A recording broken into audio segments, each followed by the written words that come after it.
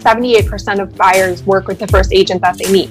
So my job is to really insert myself into the process as soon as possible and then kind of nurture them along the way.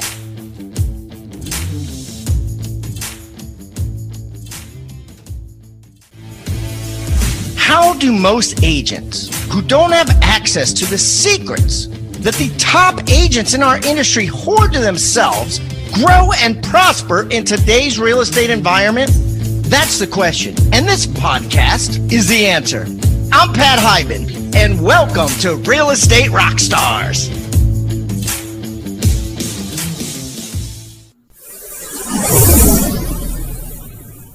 Real Estate Rockstars, this is Aaron Amuchastegui. I am coming to you today with an interview with Kimberly Meserve. I am really excited about this interview with Kimberly. She's already talked to somebody else on our team and kind of did a pre-interview and got to go over a bunch of things. We actually reached out to Kimberly directly. She's on the 30 Under 30, big real estate agent out in Boston.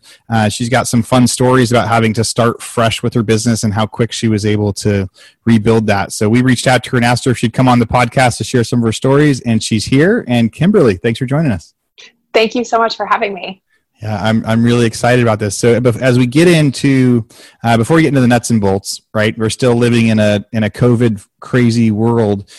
What is it like out in Boston where you live? Is real estate an essential service? Are people still, are they wearing masks? Are you allowed to go to restaurants? What's the vibe in Boston? Yeah, so real estate, thankfully, has been essential pretty much from the beginning of everything getting shut down. I think there was maybe like 2 or 3 days where we weren't really essential and everything was so up in the air. It was like that frenzy of, are we going to be able to do this? Are we not? What happens to the deals that are pending? We had something in Massachusetts where the seller has to obtain a smoke certificate from the fire department before they can close. And so that was like a big hindrance in transactions that thankfully the attorneys were so quick in coming up with a workaround. So we've been pretty active since all this started. And yeah, we've been masked from day one, actually, which I think is so funny watching people like on my Facebook in other parts of the country arguing about masks. They've been required since the very beginning of all of this here. And it's just kind of become the normal for us. We are thankfully, I think we're leveling out or maybe starting to slowly decrease, but people here are definitely still very cautious about opening back up. Yeah, it really changes everywhere. Out here where I'm at in Texas, a couple of months ago, everybody got to celebrate going out to bars and restaurants and getting to live again and just kind of social distance with some rules in place. And then just about a week ago, the governor put mandatory masks in place. And you're right, the mandatory mask thing is like this. It's a huge fiasco all over social media. It's very politicized on all different versions of it, and people like some people don't mind at all and some people just hate it. So, but you're saying since the very beginning, you guys have been doing that, and now it's just a few months later, it's a way of life. Yeah, it started to loosen up a little bit, but we have kind of put a pause on our phases of reopening. But like it was required to go to the grocery store. It was required to do kind of everyday life. So I think especially in the city, people were very cautious. As you start to get outside of the city, people were a little bit more opinionated about the mask thing, but we've kind of just adapted.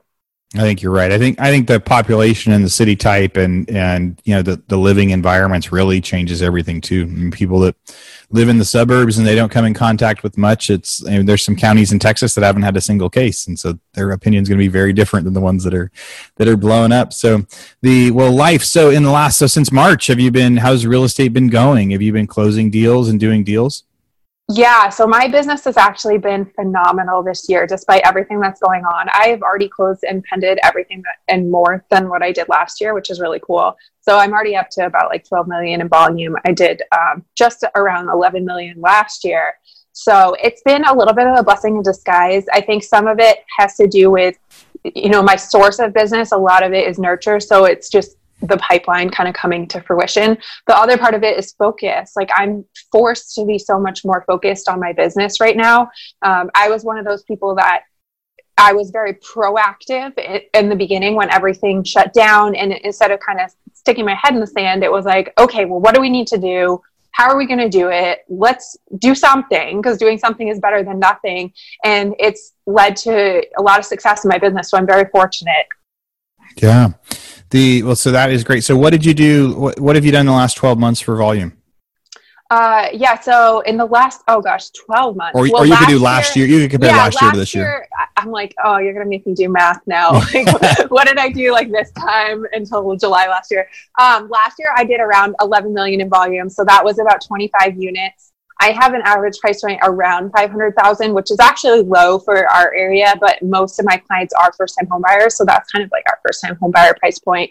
And I've done over 12 million so far in 2020. Man, you are crushing it. So you've already done more than last year. And what do you think you're going to have by the end of the year?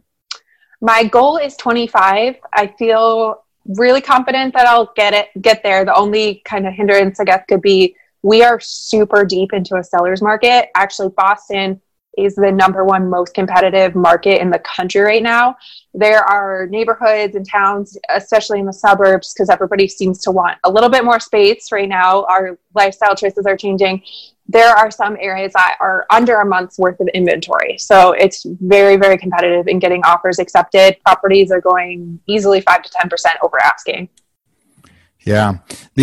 So you're right. So right now it's like, hey, if you're able to do your job, you're going to get plenty of volume, but you have to work a lot harder because there isn't as many houses to compete for your buyer, especially if you're a buyer's agent. Mostly you're competing a lot harder for those deals.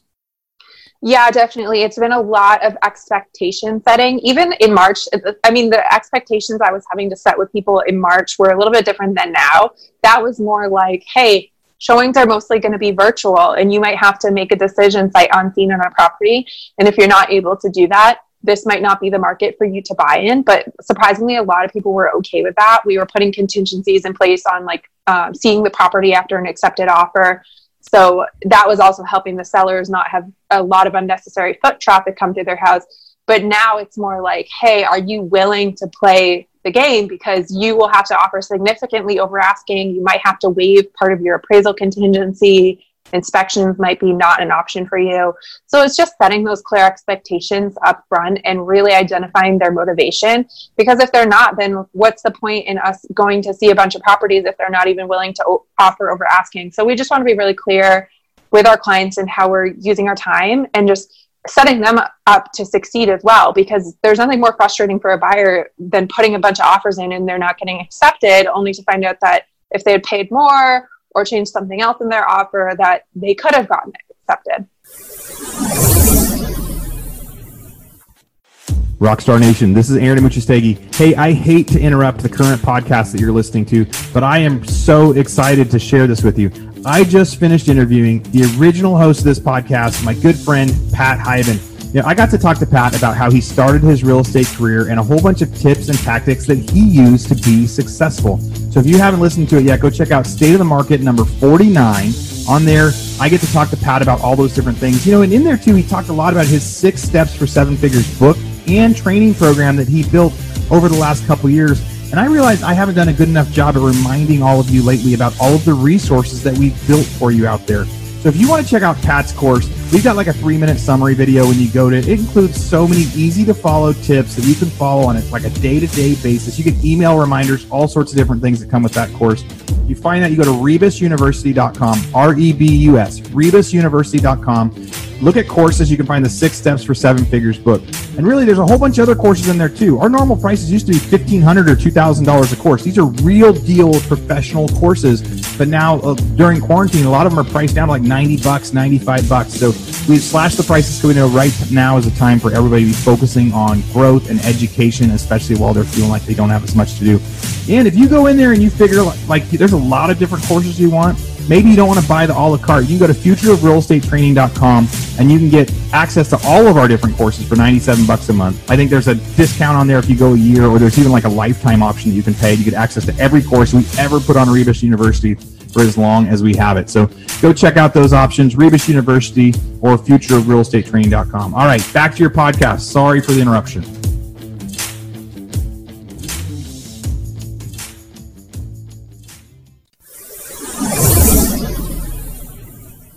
Yeah, you're right. Like you put forth through all the effort, and how do you have that conversation? So like, or if a client says like, hey, I'm hoping to get a deal and this is how much I can afford. I can afford $450, but let's go look at these houses for $500. Do you just say no? Like right now it's a seller's market. We're not gonna be able to compete in that. So a lot of it for me is setting the expectation in the buyer consultation. We talk about what the market's doing, and I always set the expectation of my client that properties that are new on the market are probably going to go over asking as long as they're in good condition and they're priced appropriately. So if you want a deal, and there are still deals to be found, I've had some clients recently that closed with like 30 grand in equity in their condo. But I always say, if you want a deal or you want to be offering a little under asking, then we only want to be looking at the houses that have been sitting on the market like 2 weeks or longer, because that means they're overpriced. The market has identified that property is overpriced. If it's been on the market for 2 weeks, it's a problem because everything else is selling so quick. At least it's easy to figure out if you comped it right. If you don't have any offers in that first week, you're like, oh crap, we gotta adjust this a little bit. So you deal mostly buyers agents, right? Yeah, my business is about 95% buyers. Cool. We're going to get into how you built your business and do that. But take me back when you first got your real estate license. How long ago was that, and where were you? Yeah, I got my license when I was 24. I bought my first house then, and I'd always been interested in real estate, but I didn't really know how to get into it. I was living in Southern Maine at the time, and my agent was the one that kind of showed me the way, how to get my license. She's the reason that I'm at Keller Williams. But the first year in business was really tough for me. None of my friends were buying houses. I was kind of the first in my whole crew. And so I kind of prospected expireds, FSBOs, but it was a little bit of a learning adventure. And then I think it really wasn't until like the last 2 years that I've kind of found my stride.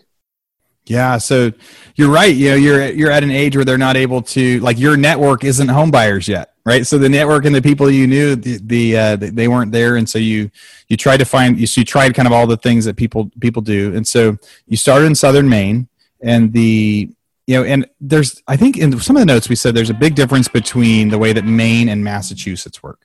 So tell me about that.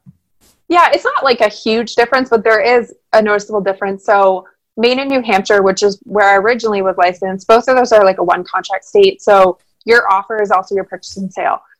In Massachusetts, we're an attorney state versus those two are title states. So we actually have two contracts. Your offer is the contract to purchase. That's kind of like an abbreviated version of the PNS. And then 2 weeks into the contract, we typically sign the purchase and sale. So that's when the attorneys get involved and they write up their attorney long form version of the contract. Is there a standard form for that attorney long form? The attorneys get involved, but is it always kind of the same thing, or does the negotiation start over?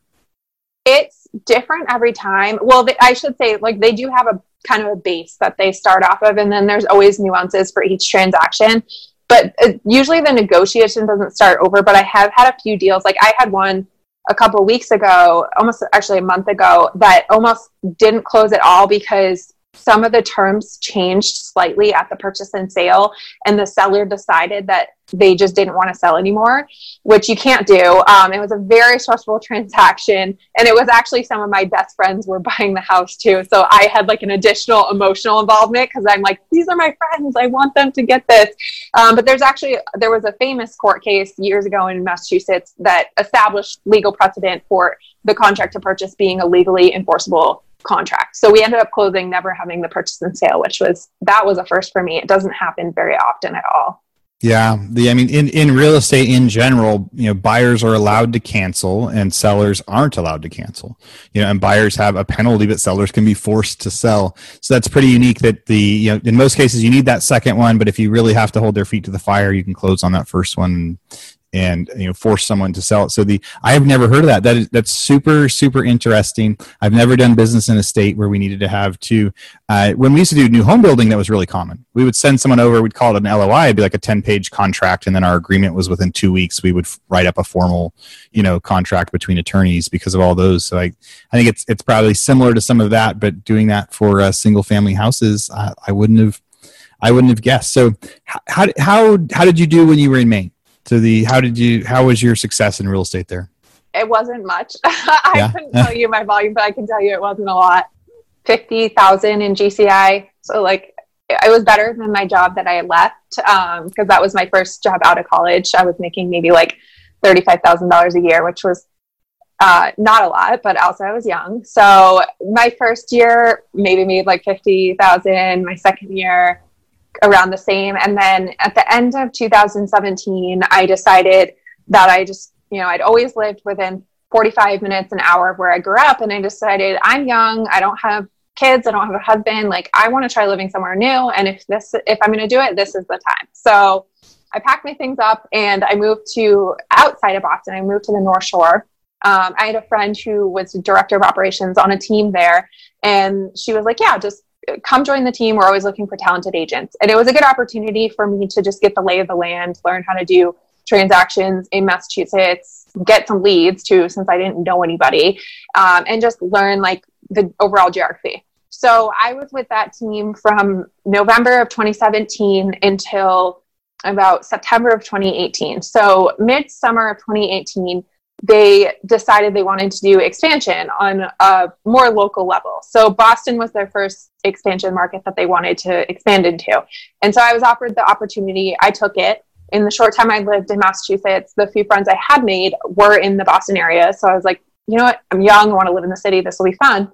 So about a month after I moved to be their expansion partner, I got a call that all the agents, except for 3 in the hub, and then 2 of the admin were all quitting. And I had no idea that any of this was going on. I'm like, on my own little island here. I thought everything was great. You thought there was an office you were going to and you got there and it was empty. Well, I went to my market center in Boston. So I didn't know any of that was going on in the different market center and in Beverly, Massachusetts. Oh, got it. So they called me and they're like, hey, this is the situation. Do you want to stay on the team? We totally get it if you don't. And so just to back up the conversation, when I did decide to move as their expansion partner, was they did a lot of commissions link leads. So pay-per-click, same thing as like Boomtown, any of those sources. Well, those can typically be like a longer term lead before they actually transact, usually like closer to a year. And so they were like, hey, we're willing to pay for commission sync leads in Boston, but you're also going to need to get some more immediate business. And like, that's kind of up to you. So in July, a month before I did move, my lender partner and I started doing first-time homebuyer workshops.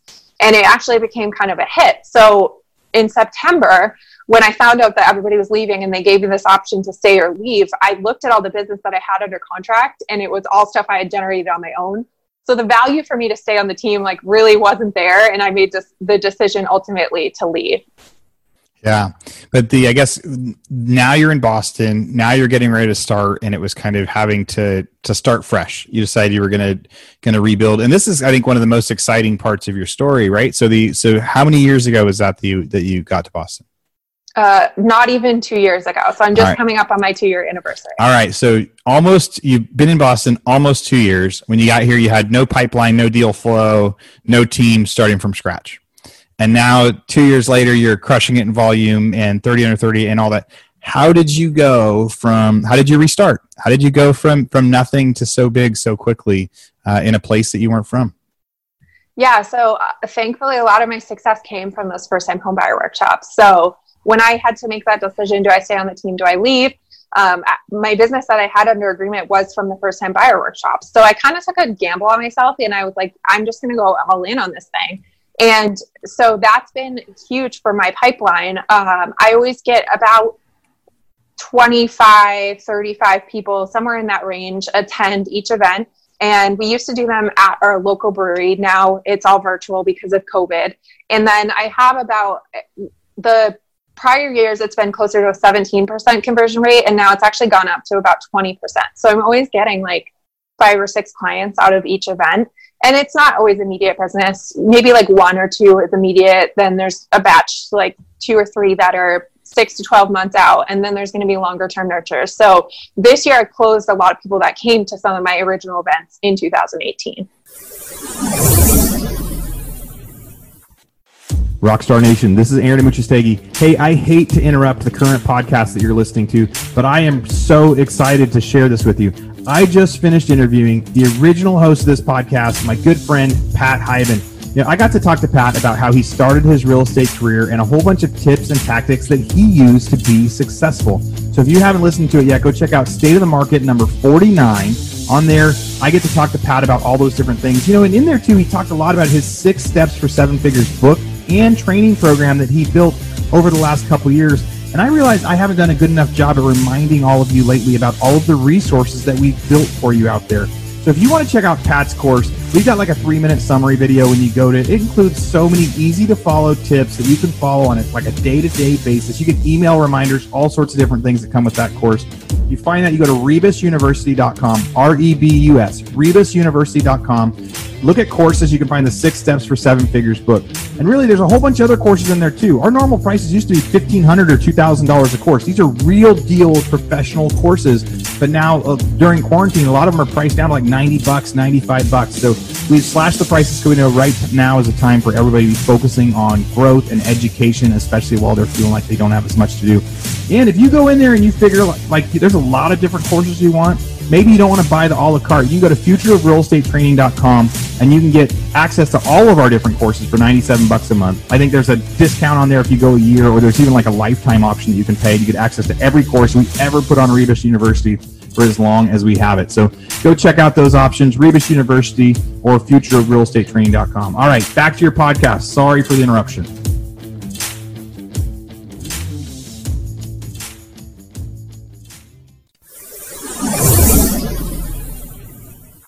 I think it's great that you know your numbers. You know that you went from 17% conversion to a 20% conversion on the people that were coming in. So now virtual, do you have more people sign up? And how often do you do them? You do them weekly or monthly? So in 2018 and 2019, we were doing them monthly. And towards the end of last year, we started to do twice a month. So this year I've been doing 2 to 3 times a month. I pretty much just reverse engineered my goal for the year. So I decided, okay, this is how many units I want to do. So I'm just going to back it up based on my numbers and figure out how many workshops I need to do. How many workshops? So the virtual one, so you would have 20 or 25 or 30 people show up when you did it at a local bar. How many people are showing up to the virtual ones? That's tricky. So the thing about when we did it at the brewery is like, we could measure every single person that was actually there, right? So you might have couples. With the virtual ones, I think that probably about 60% on the call are couples, but not everybody turns on their camera. So it's hard to say. So we usually have about like around 18 people, but that could actually be like 30 people. So I don't have it, like we've done about 8 or 9 of them now virtually, but I still haven't really figured out a great system for measuring that. Yeah. I could totally see that. Yeah. When you're on there, you're like, or were they watching? Right? Were the people without the cameras on, were they listening? Were they a part of it? Were they just, so not being able to count? Part of me would think that, right now you would get more people showing up virtually than in person because, they've got people that have less to do, right? So maybe there's a chance to log on and see it. But it sounds like your numbers are similar to where they were, transitioning to virtual. And then when you decided you wanted to increase your volume, you just had to increase your top of funnel, and your top of funnel was going and doing more workshops. Exactly. I'm super measured about everything I do. I think that's been my biggest lesson, is just learning to track everything in my business and get hyper focused on one thing.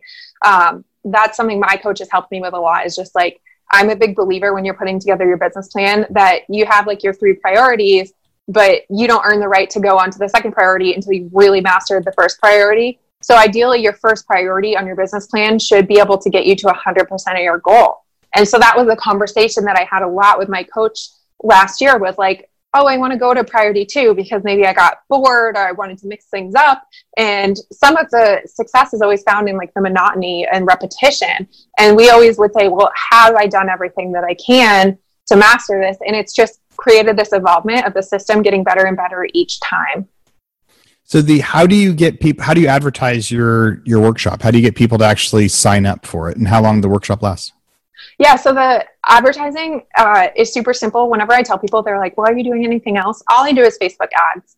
And I direct them to an Eventbrite page. And then on there, it's a little bit more information about the event, and they just sign up. I'm capturing their name, email, and phone number so that I can text them before the event to confirm that they're attending. And then the event itself is anywhere between like an hour and 15 minutes to an hour and a half. Some of it depends on the level of questions we're getting. So just to your point about even knowing if they're like actually participating, we try to encourage as much engagement as possible, because a lot of times people can be shy about asking a question, but chances are we've heard it already a million times from other people during events.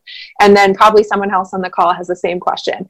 So like we have pauses in our script where it's just like, answer this, or does anyone want to make a guess at this? And at the beginning, it was a little awkward, just like getting comfortable in the silence of wanting to like proceed. But then I just forced myself, like, I'm just going to sit here until someone answers. And then it really gets like the ball flowing with engagement. So we're doing it on Zoom, and we tell people to either unmute yourself if you have a question or type it into the chat box. So that's almost like a public speaking art too. So you ask a question, and if nobody answers, you just wait until somebody finally says something. It's like, because otherwise there's a chance that people don't want to answer the whole time. So you force them to start talking, and then after that, it's easier for everybody. Yeah, exactly. And also I think too, on Zoom, like in the beginning, they might not be expecting a question. So they might like not be right by their keyboard, which is part of just like giving them a little bit of time to actually type that answer in.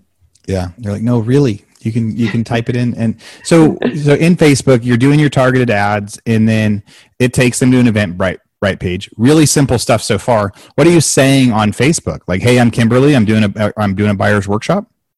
Yeah. So what I've actually done is I've created my own event, like separate from myself. None of the Facebook advertising says like the Street Property team at Keller Williams, which is my team. I actually created this event with kind of a bigger goal in the end in mind, but it's called Bruise and Buying First Time Home Buyer Workshop.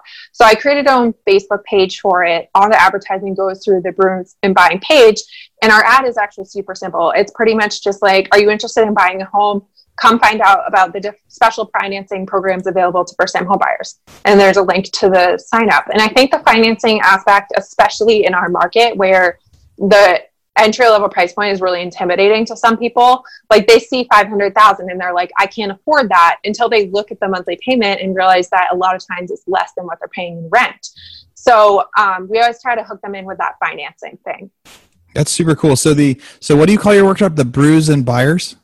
Bruise and Buying First-Time Home Buyer Workshop. Bruise and Buying First-Time Home Buyer. So then it's kind of like that's branded. So when people see that, I mean, that sounds better than First-Time Home Buyer Workshop anyway, right? So now they're like, okay, it's an official thing. It's a real thing. They get there. How long do the workshops last? Yeah, so they're about an hour, 15 to an hour and a half, depending on engagement. And then you just try to teach buyers what it's going to, what to expect with buying a house, like how the process works. And is that the biggest goal? Yeah. So my whole selling strategy, I guess, is to provide as much value up front with people before I ask them for anything. I never feel comfortable asking for a close until I feel like I've really provided the value to match that. So we walk through the whole process. We start by talking about what's going on in the market.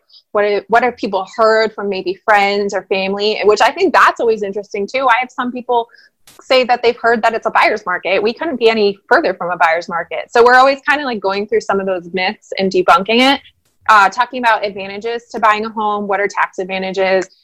We've got some great tax advantages that are specific to our area as well. There's a tax exemption if you're owner occupied in Boston, which could make your property taxes super cheap. And then we talk about financing, different financing programs available. In Massachusetts, we have a mass housing program, which is an awesome option for kind of a lower income. I think you have to make under $100,000 or something like that. And you can get a down payment assistance. So you can have a 0% down. You just have to come up with your closing costs. So we talk about those different options, and then just the whole process. Okay, you're here today. What's next? How does the whole transaction go? And then different types of properties. What do you need to know with a condo versus a multifamily versus a single family? And then at the very end, about halfway through the event to the very end, I'm just starting to tee them up for the next step is to meet with me. So I'll say if you're under a year, or if you're 18 months or less from buying a home, then the next step is to set up a time to meet with me, and we can talk about what your search criteria looks like. Even if you're not ready to go out and start looking at properties and making an offer, we can at least start getting you property alerts so you can see what properties are going on the market for and what they're selling for, so that by the time you're ready to buy, you're going to be one of the most educated buyers out there. I'm also encouraging them to meet with my mortgage lender as well, because they might have good credit, but he might be able to help them get from good to great, which will get them a better interest rate. So I'm setting that expectation along the way. And I've heard a statistic that said about like 78% of buyers work with the first agent that they meet. So my job is to really insert myself into the process as soon as possible and then kind of nurture them along the way. So I'm a big believer, like I sign buyer agency with everybody. I don't work with someone unless I have that buyer agency agreement. So I'm trying to get them to the appointment from there. And then we'll do like a buyer consultation, but I might have someone that's like, I just had people actually that closed in April that I had them signed since 2018. Their goal originally was to buy in 2019, and then they ended up getting married, and some of those plans changed, and they didn't buy until this year. But a lot of it is just like nurturing those people, whatever stage they're at in the process. Yeah. So that is really, really great. So I love that statistic too. That 70% of people at the first agent they meet. So your goal is to become the first agent they meet, right? And so it's a really simple thing. Like, hey, just come to a workshop. There's other people there. You can ask some questions. No big deal. No pressure. At the end of it, then people are like, okay, if you're within 18 months, that's also that's not a very intimidating thing. Somebody says, all right, yeah, why? Even if they're not ready to buy now, right? And do a lot of those 18-month people turn into quicker after that appointment? Do you have people that say they want to wait, then they meet with you and realize they can do it right now?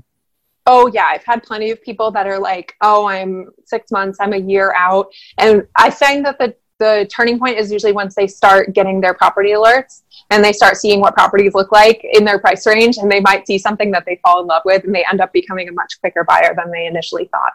Yeah. You're like, all right, anytime in the next 18 months, take a look at this stuff, and all of a sudden they're in. So your goal is to see them first, do that education, provide a bunch of value. So what does it look like once they're signed up? So you said you have a team and you're doing a ton of volume. Do you show them all the houses? Do you have teammates that show? Well, what parts of the transaction do you do? What does your team do? And how does that work? Yeah, so I just have a small but mighty team.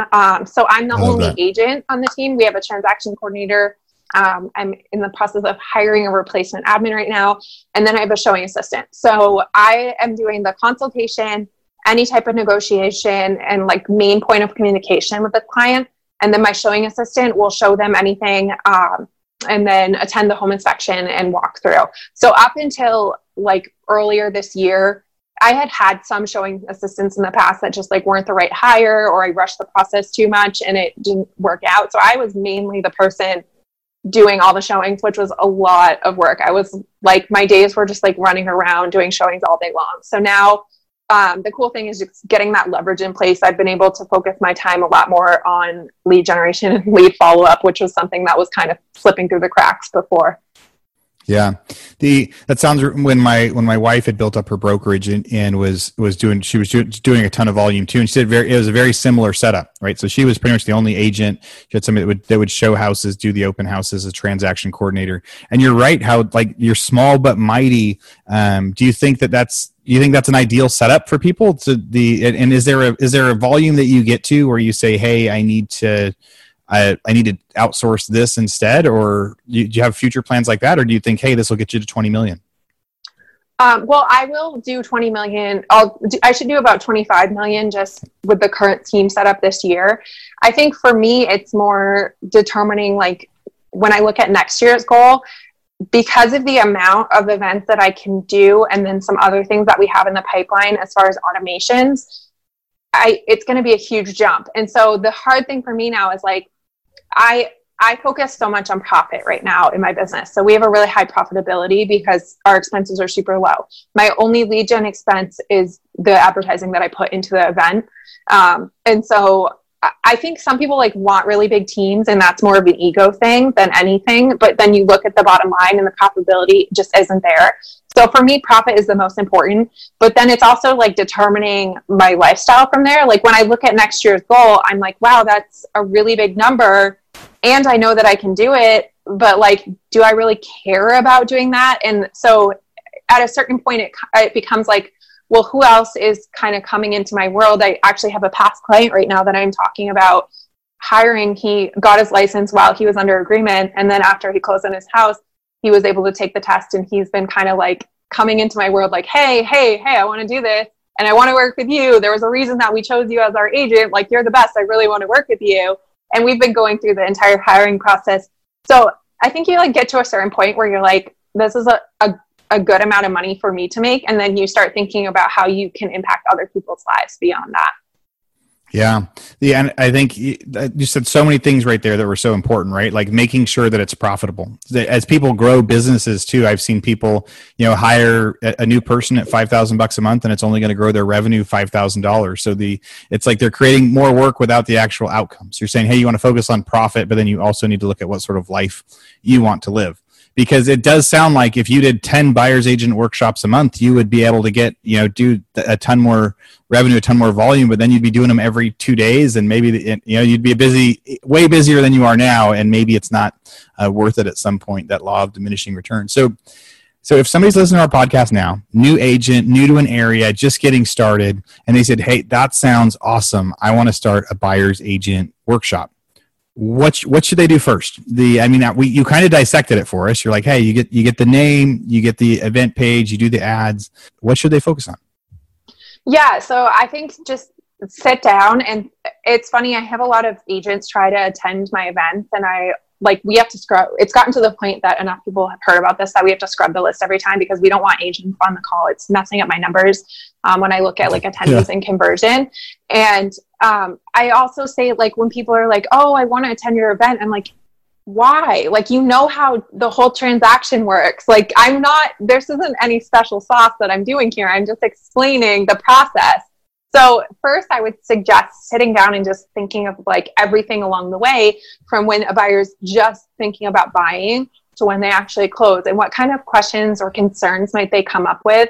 A lot of the content that was put into this was based off the experience that I had when I bought my first house, because there were a lot of things that my agent didn't tell me along the way. I didn't know that I didn't have to pay a buyer's agent. And I remember panicking halfway through because I was like, oh my gosh, I've spent all my money and I have to come up with more money to pay my agent and I don't even know how much. And then when I asked her, she was like, oh no, you don't pay me. And it's like, well, you could have saved me a nice night of sleepless worry. Yeah. So yeah, just sit down, think about all the things that people may have concerns about, questions about, and use that as your outline to come up with some type of content for the event.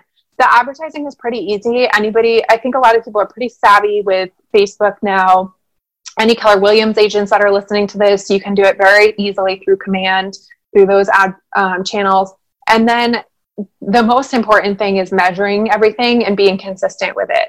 So I didn't just do this once. It's a system that I've constantly improved. I've measured ads. There were some ads that I was doing that I thought I was getting a great return on. And then I went and looked at the numbers and I realized that I wasn't. And then also I had some events where maybe 35 people showed up and I was like, yes, that was a success, but I had very low conversion rate. And I had other events where only 5 people showed up in the beginning and I was super bummed, but then every single one of those people became my client. So, I'll take 5 clients after an hour and a half of work. That's Absolutely. Great. So yeah, just really tracking your numbers and treating it like a real business. And then being consistent. If this is something that you are going to do, commit to doing it. Yeah. I think that is great advice. I think I love the niche that you're doing. I love that you were able to figure out a way, to do it, that now you're known for it. And I think one of the best parts is, again, just within 2 years, you've got a huge amount of volume and now you get to be the entry level, home buyer agent out there. So do you have any advice for, of something we haven't talked about yet, something that you wish you could have told yourself the first year, when you started what, we didn't know that we didn't have to pay buyer's agents. What didn't you expect as an agent, right? When you first started? Yeah. The advice I always give to newer agents is just figure out one thing that you love and put your energy towards that. I think the problem is that in real estate, there are so many ways to catch a fish. And sometimes agents tend to be like, oh, I'm doing this and I'm doing this and I'm doing this. I talked to one agent who has a pretty good business, but he had 10 main lead generation sources, which that is so much to me. I'm always of the mindset that less is more. Obviously, you want to be careful of that too. You don't want to put all your eggs in the bucket of expireds. I would be in a really bad place right now if that was my business, because there almost are no expired listings in our area just because of the way our market is. Yeah. But if there's something that you really love, maybe you just love getting together with people and drinking wine, figure out how to get into relationship with more people, because all this really is just relationships, right? So just figure out what your thing is that you love doing and commit to doing that thing at a high level instead of trying to do everything. I think that's the challenge I had in my first year. Was I was trying FSBOs, I was trying Expired because I saw other people having success in these areas, but I was spreading myself too thin. Yeah, I think that is great advice. So, Kimberly, if somebody wants to reach out to you, find you, ask you questions, send you referrals for people that are heading to Boston, what's the best way they can find you? Yeah, you can find me on Facebook, Kimberly, Kimberlee, Meserve. And then also feel free to email me. My email is kimberly@streetpropertyteam.com, or shoot me a text at 978-587-6489. We absolutely love agent-to-agent referrals. That was my number 2 source of business last year. So happy to take great care of your people. Or if you just have a question, I'm always happy to give back because I just want to see people getting better in their businesses. Yeah, at the beginning, I asked Kimberly, what's the best thing she could get out of this podcast, and she just said she just wants to be able to provide value. She wanted to be able to help other agents and really raise the bar for agents out there and provide value. And Kimberly, you sure did today. I really appreciate having you on here, and maybe we can have you on again soon, or maybe we'll get you on Rebus University teaching some classes on how to host some of those first-time buyer workshops. Because everything you did today, I think it's great what you've done so quick. So thanks for joining us. Thank you so much for having me. Rockstar Nation, thank you for listening to Real Estate Rockstars. Listen, I need a favor. If you find this free content helpful, if you find our downloadable items from each guest helpful, please, I need you to pull out your pointing finger, yes, the one finger that points at people, and hit subscribe. Yes, subscribe. The more subscribers we get, the better we look in the ratings, and the easier it is to get guests like Robert Kiyosaki, Barbara Corcoran, all the players that are on the $1 million listing in the different cities. All that stuff makes it easier the more subscribers we get, so please subscribe. And listen, there's a lot of places you can leave comments. There's a lot of places you can like. We're on Facebook. We have an Instagram page. Instagram page is I am Pat Hiban. The Facebook is Real Estate Rockstars Radio. Feel free to leave us comments there. The most popular form of commenting seems to happen on YouTube. Yes, for whatever reason, it's a very open environment. So just go to YouTube and go to Real Estate Rockstars Radio and leave us comments there. Some of them we will read on the show. And we love your feedback. So thanks, guys, and I hope you are having a great day. Oh, and also, listen, if you're going to subscribe and you haven't already left us a review on iTunes, please do that too. Have a great day, and thanks so much, Rockstar Nation. I really appreciate you.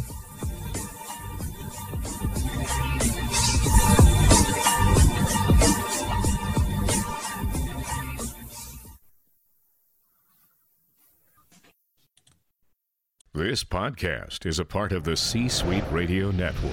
For more top business podcasts, visit c-suiteradio.com.